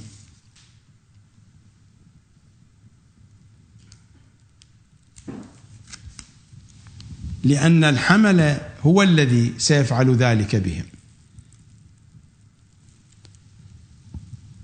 وهبط إلى الأرض ملائكة من السماء السابعة معهم آنية من الياقوت والزمرد مملوءة من ماء الحياة وحلل من حلل الجنة وطيب من طيب الجنة، فغسلوا جثثهم بذلك الماء وألبسوها الحلل وحنطوها بذلك الطيب، وصلت الملائكة صفا صفا عليهم. ثم يبعث الله قوما من أمتك لا يعرفهم الكفار لم يشركوا في تلك الدماء بقول ولا فعل ولا نية، فيوارون أجسادهم ويقيمون رسما لقبر سيد الشهداء بتلك البطحاء. بنو أسد حين جاءوا وعاونوا الإمام السجاد، هل رأوا تلك الأجساد بهذه الصورة قد غسلت بماء الحياة وألبست حلل الجنة؟ لم يروا ذلك. رأوا أجساد بلا رؤوس مقطعة، أشلاء مبضعة. هذه الحقيقة حدثت أو لا حدثت؟ نحن نعتقدها، هذا كلام أئمتنا. ملعون من لا يعتقد بهذا، على الأقل في معتقدي، لا شأن لي بالآخرين. هذا حديثهم، هذا حديث رسول الله، هذا حديث أمير المؤمنين.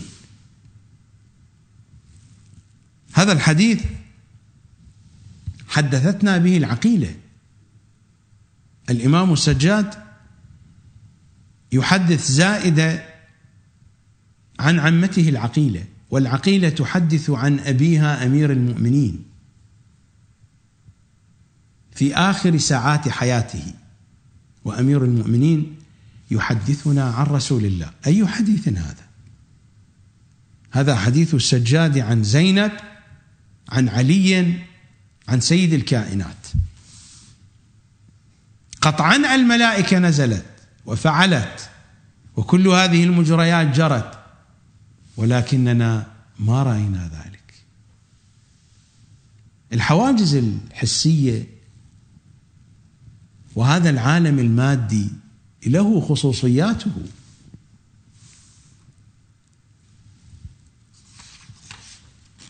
هذا الحديث إمامنا السجاد صلوات الله وسلامه عليه يقول لزائدة: أما لو ضربت في طلبه إباط الإبل حولا لكان قليلا. سنة كاملة تسافر وبنحو مسرع ضربت إباط الإبل، إنما تضرب إباط الإبل لأجل إسراعها.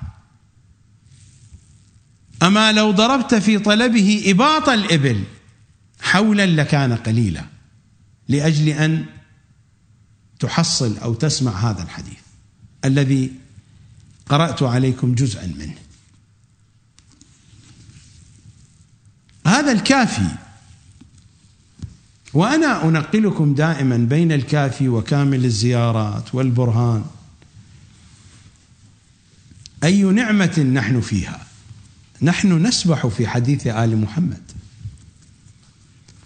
نتطهر بهذا الحديث.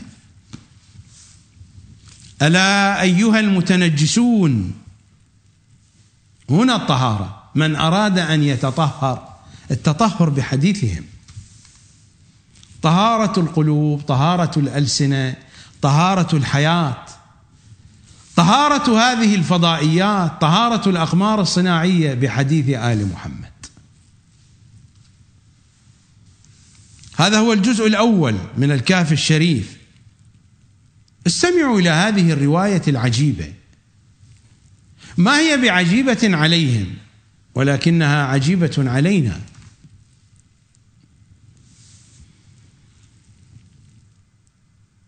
عن جعفر بن المثنى الخطيب قال: كنت بالمدينة وسقف المسجد، يتحدث عن المسجد النبوي حينما يتحدث عن المدينة، عن مدينة سيد الكائنات. قال: كنت بالمدينة وسقف المسجد الذي يشرف على القبر قد سقط، والفعلة يصعدون وينزلون، ونحن جماعة. فقلت لأصحابنا: من منكم له موعد يدخل على أبي عبد الله الليلة؟ فقال مهران ابن أبي نصر: أنا. وقال إسماعيل بن عمار الصيرفي: أنا. فقلنا لهما: سلا الإمام الصادق عن الصعود لنشرف على قبر النبي.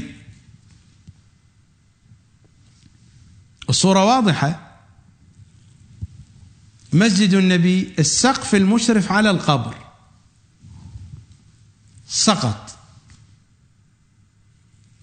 هو يقول: الفعلة يعني العمال، والفعلة يصعدون وينزلون، ونحن جماعة من الشيعة. فقلنا لأصحابنا: من منكم له موعد يدخل على أبي عبد الله الليلة؟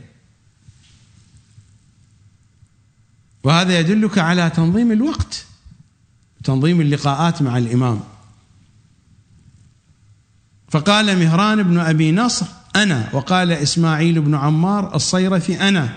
فقلنا لهما: سلاه لنا عن الصعود لنشرف على قبر النبي. فلما كان من الغد لقيناهما فاجتمعنا جميعا. فقال إسماعيل الصيرفي: قد سألناه لكم عما ذكرتم. فماذا قال الإمام؟ فقال: ما أحب لأحد منهم أن يعلو فوق القبر النبوي الشريف.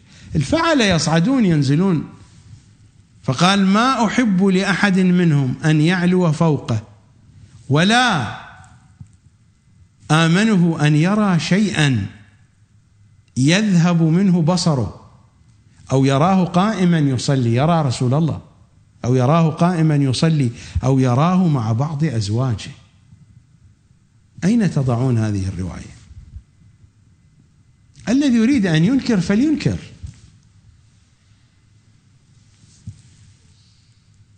هذا حديث عن شيء آخر، هناك شيء وراء عالم الحس.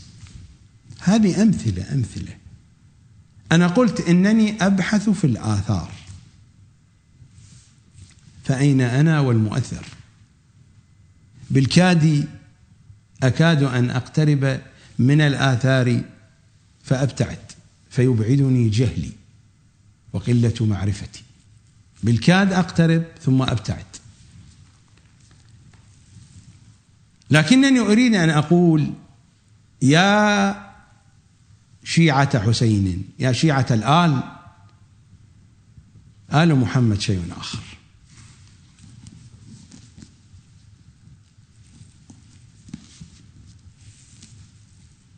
حين أقرأ هنا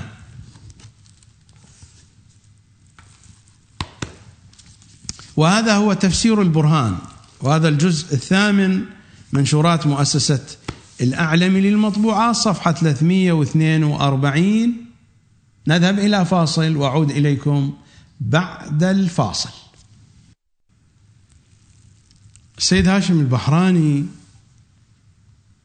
رحمة الله عليه في الجزء 8 بحسب هذه الطبعة التي أشرت إليها ينقل عن الشيخ الطوسي عن عبد الله بن عجلان السكوني قال: سمعت أبا جعفر عليه السلام يقول: بيت علي وفاطمة من حجرة رسول الله، وفي نسخة حجرة رسول الله،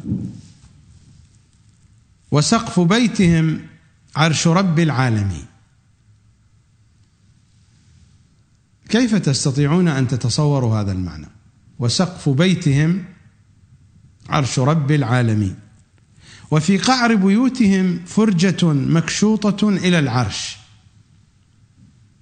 معراج الوحي والملائكة، الملائكة تعرج إليهم، تنزل عليهم بالوحي صباحا ومساء وكل ساعة وطرفة عين، والملائكة لا ينقطع فوجهم، فوج ينزل وفوج يصعد.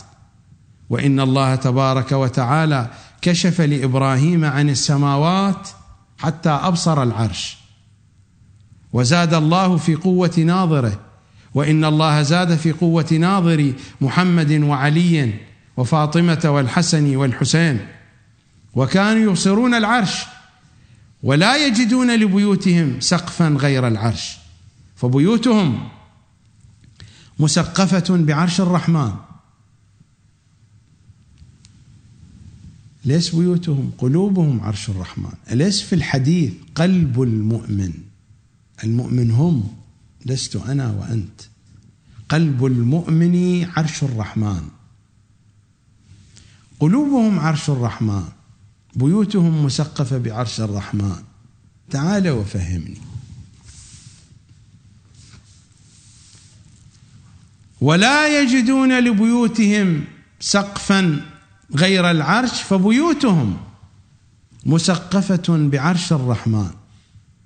ومعارج الملائكة والروح، الروح فوق الملائكة، والروح فوج بعد فوج لا انقطاع لهم. وما من بيت من بيوت الأئمة منا إلا وفيه معراج الملائكة، لقول الله عز وجل: تنزل الملائكة والروح فيها بإذن ربهم من كل أمر سلام. قال: قلت من كل أمر؟ قال: بكل أمر. فقلت: هذا التنزيل؟ قال: نعم. بيوتهم مسقفة بعرش الرحمن، لا يجدون لبيوتهم سقفا غير عرش الرحمن، وقلوبهم عرش الرحمن.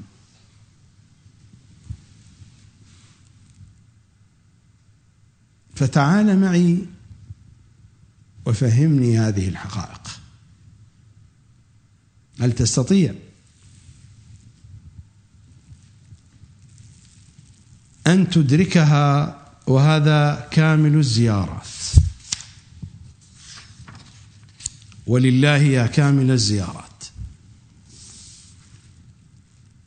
عن ابن أبي يعفور عن أبي عبد الله عليه السلام، هذا الحديث رواه مرتين بحسب هذه الطبعة مكتبة الصدوق، في صفحة 65 في صفحة 69 لأهمية الحديث. عن ابن أبي يعفور عن أبي عبد الله عليه السلام قال: بينما رسول الله في منزل فاطمة، في منزل فاطمة، في منزل فاطمة. ولا تنسوا حديث الكساء أيضا كان في منزل فاطمة،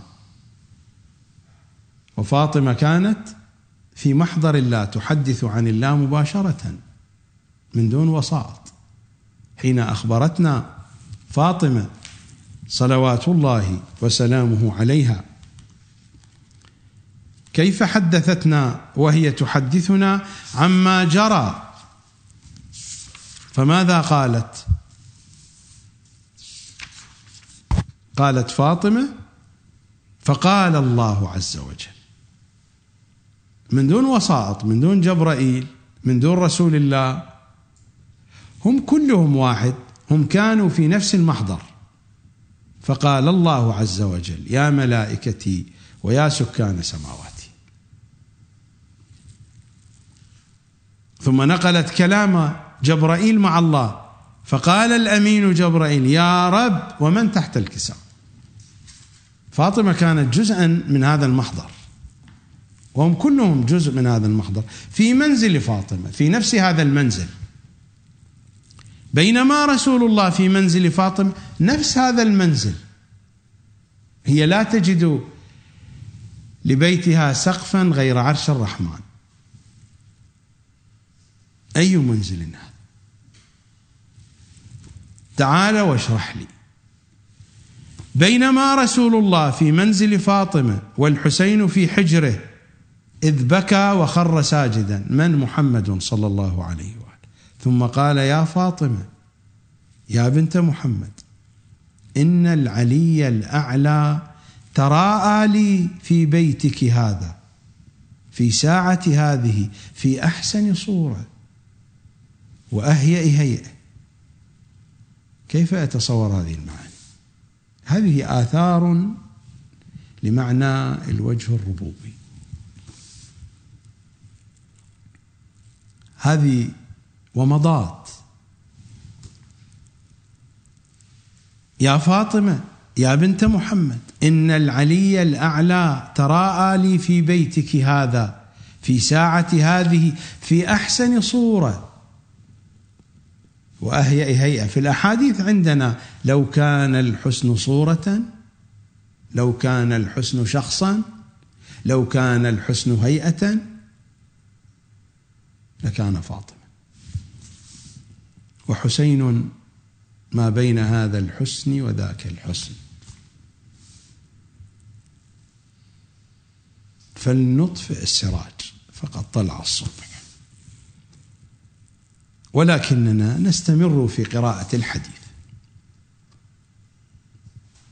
يا فاطمة يا بنت محمد، إن العلي الأعلى تراءى لي في بيتك هذا في ساعة هذه في أحسن صورة وأهيأ هيئة. فقال لي: يا محمد أتحب الحسين؟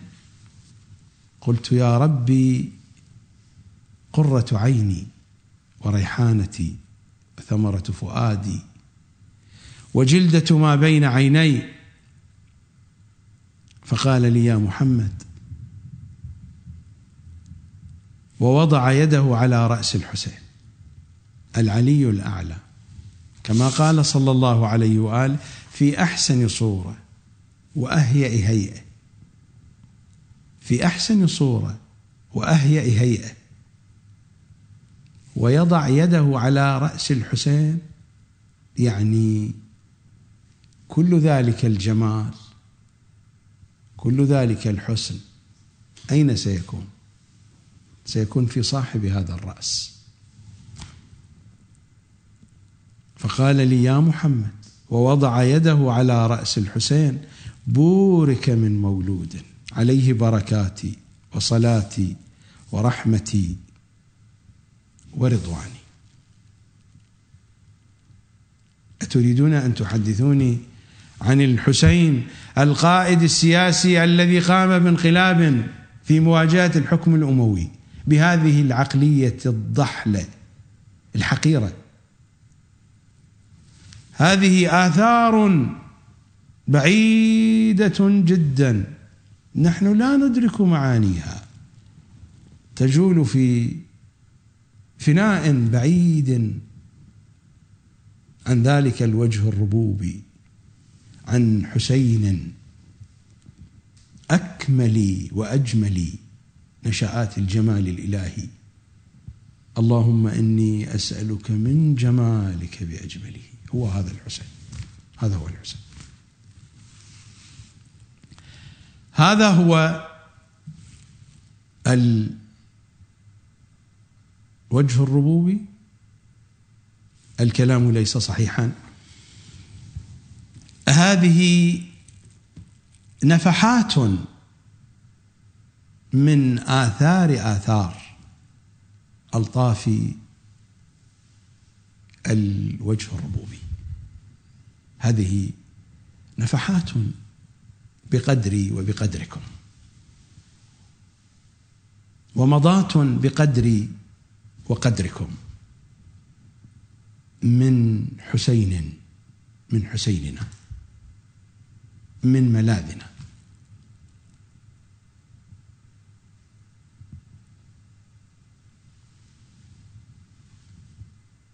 الإيرانيون يقولون ما قناه كارم، نحن مذنبون مخطئون مجرمون، ما قناه كارم، يكي حسين دارم، وعندنا حسين واحد هو هذا. نذهب إلى فاصل وأعود إليكم بعد الفاصل. مثال أو صورة تقريبية أقرب فيها شيئا من معنى الوجه الربوبي. رواية جميلة ينقلها السيد أحمد المستنبط في كتابه القطرة من بحار مناقب النبي والعترة، مناقب النبي والعترة، مكتبة نينوى الحديثة، في الجزء الأول صفحة 211 212. الخلاصة، خلاصة الرواية ينقلها عن الشيخ جعفر الششتري رحمة الله عليهما، على السيد المستنبط والشيخ جعفر. حينما كان إمامنا الصادق في بغداد استدعاه الدوانيقي إلى بغداد، بقي مدة في بغداد. في يوم من الأيام كان يمشي بحذاء دجلة، بمحاذاة دجلة، ومعه جمع من أصحابه، فلقيه رجل شيخ كبير من شيعته، سلم على الإمام: يا ابن رسول الله، عرفني نفسك، أريد أن أعرفك، أريد أن أزداد معرفة فيك. قال: تريد أن تعرفني؟ نعم يا ابن رسول الله. فالتفت إلى صحبه الإمام الصادق قال: القوه في النهر. الرجل استغرب: ما الذي فعلت؟ رجل كبير في السن، ما الذي جنيت؟ أخذ الرجل يصرخ، أصحاب الإمام حملوه وألقوه في النهر.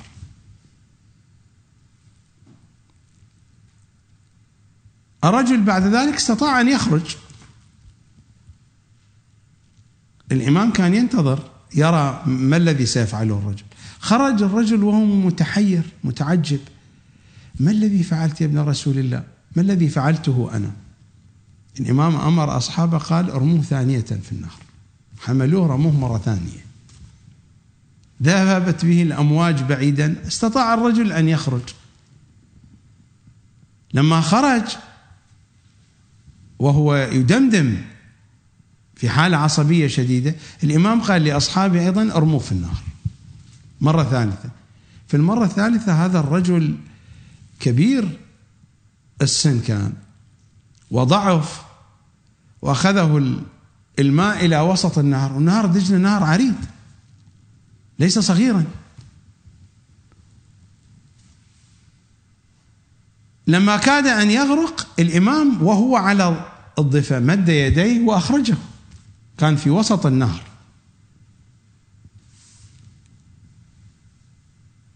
خرج الرجل وهو يقول: عرفتك يا ابن رسول الله، عرفتك.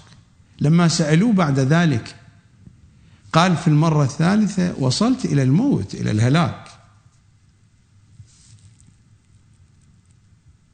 فصحت من كل وجودي يا الله.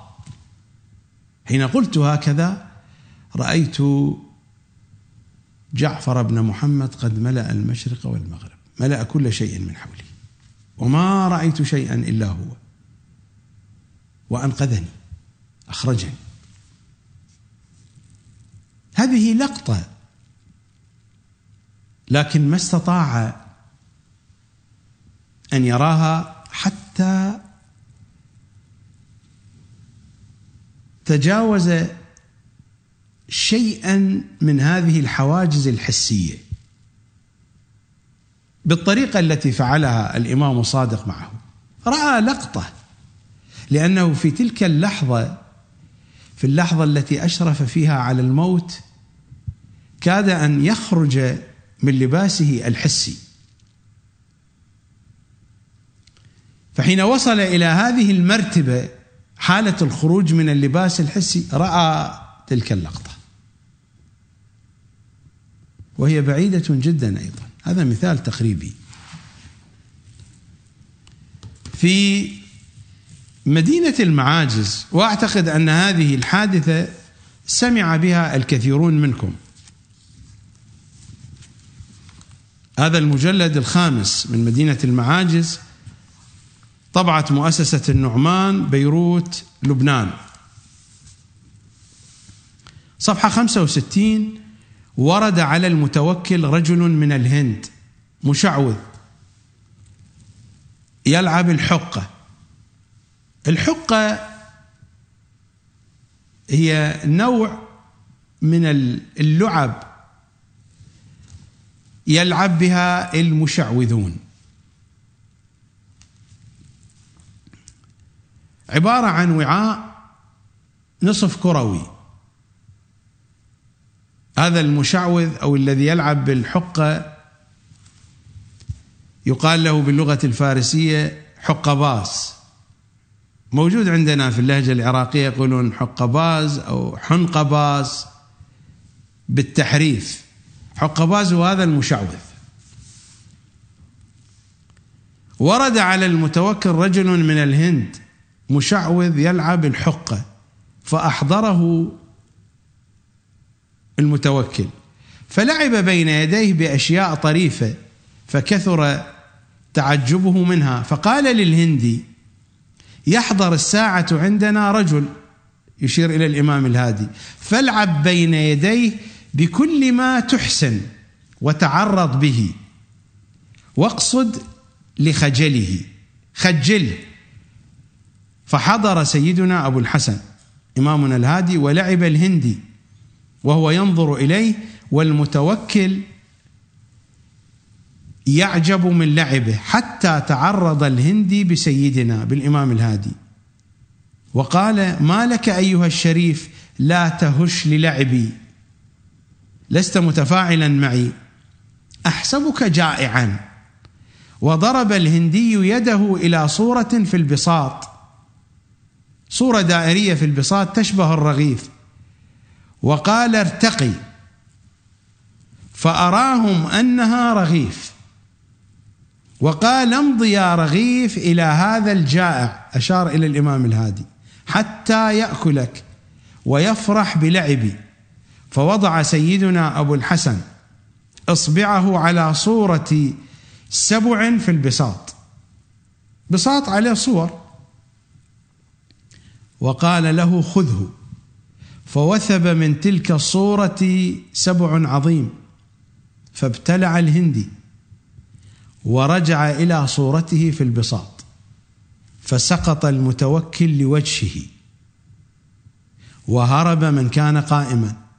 فقال المتوكل وقد ثاب إليه عقله، رجع إليه عقله: يا أبا الحسن، أين الرجل؟ رده. قال له أبو الحسن: إن ردت عصا موسى ما تلقفت، رد هذا الرجل. ونهض الإمام صلوات الله وسلامه عليه. أين ذهب السبع؟ لا أدري، بساط لا أعرف أسراره، تريدون مني أن أعرف أسرار الحسين، تعرفون أنتم أسرار هذه، بساط لا نعرف أسراره، وصورة تحولت إلى سبع عظيم وابتلعت ذلك الهندي، وراح السبع وراح الهندي، وسقط المتوكل على وجهه.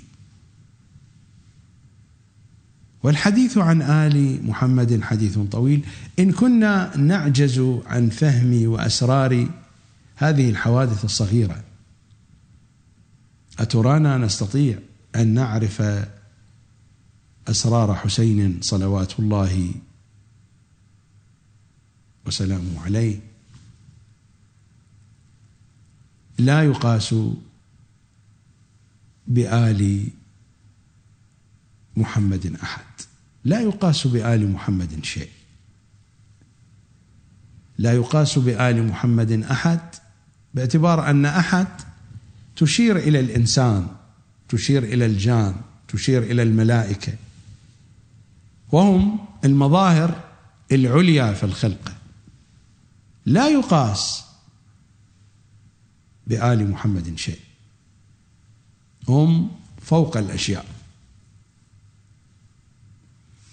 جميل ما قاله ذلك الشاعر في وصف قبة أمير المؤمنين، إذ قال: هي باء مقلوبة فوق تلك النقطة المستحيلة التأويل. نحن مع حقائق مستحيلة التأويل بالنسبة إلينا. هي باء مقلوبة فوق تلك النقطة المستحيلة التأويل. هذه الحلقة هي آخر حلقة تحت عنوان قوانين الطي والنشر، وإن كان الموضوع بحاجة إلى تفاصيل أكثر، ولكنني أكتفي بهذا. وما لا يدرك كله لا يترك كله، أو لا يترك جله كما يقال. لذا هذه الحلقة هي الحلقة الأخيرة تحت هذا العنوان، عنوان قوانين الطي والنشر. العناوين المتبقية من هذا البرنامج: الرجعة، فاطمة، عصمة الله، معاني الصلاة. هذه العناوين الثلاثة هي العناوين المتبقية من برنامجنا الكتاب الناطق. هذه العناوين سأؤجلها وأؤجل الحديث حولها وعنها إلى ما بعد العيد إن بقينا أحياء. سيكون الحديث مفصلا عنها في وقتها إن شاء الله تعالى. بالنسبة لأيام شهر رمضان، هذه آخر حلقة من حلقات الكتاب الناطق، وغدا نلتقي في نفس الموعد وبث مباشر في أول حلقة من حلقات البرنامج الذي وعدتكم به. متى تراك عيني بقية الله. نلتقي غدا إن شاء الله تعالى، وأترككم في رعاية القمر. يا كاشف الكرب عن وجه أخيك الحسين، أي حسين هو؟ يا كاشف الكرب عن وجه أخيك الحسين، يا قمر الهاشميين، اكشف الكرب عن وجوهنا ووجوه مشاهدينا ومتابعينا على الإنترنت بحق أخيك الحسين. أسألكم دعاء جميعا، في أمان الله.